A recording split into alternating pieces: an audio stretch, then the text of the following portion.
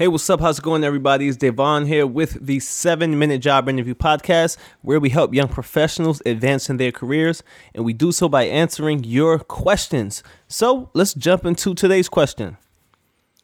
Keeping my confidence for interviews is really tough. What are some ways I can mentally prepare? Okay, so I've noticed this, and I've experienced it myself, right? Interviews are scary, man. It's scary because you feel like you got one shot, right? You feel like Eminem, one shot, one opportunity. That's what it feels like because you've been applying for so many jobs, so many denial letters, just so much rejection. And you finally got the opportunity, like it's there, right? It's right there. It's right there. And you know there's other people who's going for the job. You want to do well so bad. You just get nervous, right? Look, first, keep in mind that this is something we can't avoid. We can't, right? No one is going in there 100% confident, 100% ready with no nerves going through their veins. I promise you, all right? So keep that in mind. You're not the only one going through it. Yeah, it may feel like you're going to throw up. Your stomach is twisting and turning. I know the feeling. Don't worry. But here's the important thing to keep in mind. For one, they want you there, okay? They want you there because you applied to the job. On average, I believe it's nearly 1,000 resumes go out to a single job posting within like the first week, right? There's so many resumes going in for that job posting. And look, I've been on the recruiting side. I've scanned and went through a ton of resumes, hundreds and hundreds of resumes just to pick out the top 6, right? To call them in for an interview. That's great.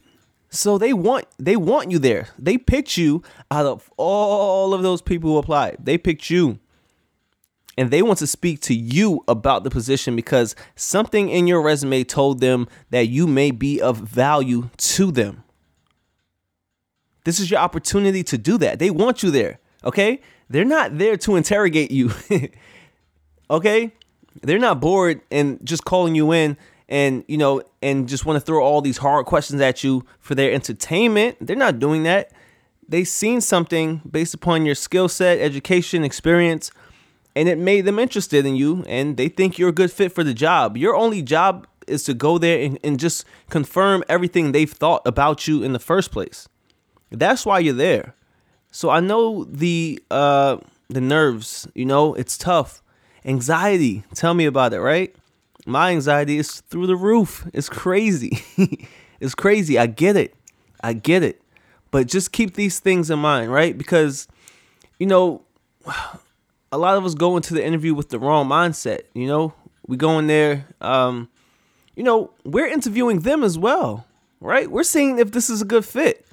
We're looking around. We're looking at the culture. We're looking at the people. I'm listening to the manager. I'm seeing how they're talking to each other. I'm looking at that, right? I'm asking myself, does this person have the type of personality that I'll mesh with, right? So you're interviewing them as well. So keep that in mind, right?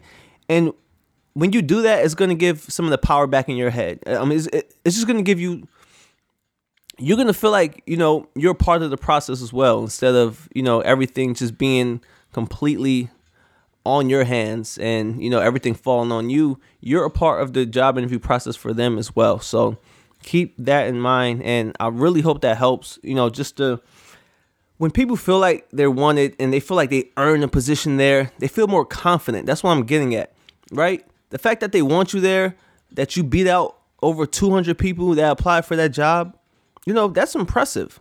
You're at the top. You're at the top of that list, and you should feel like it. The nerves are going to come. It happens. It's just part of the game. But that's my advice on that. Great question. A lot of people have a tough time with this, so I hope that helped. Again, guys, make sure you come over to iTunes. Please drop a rating and review. Enough of you aren't doing it. It just takes like a minute or two, if that.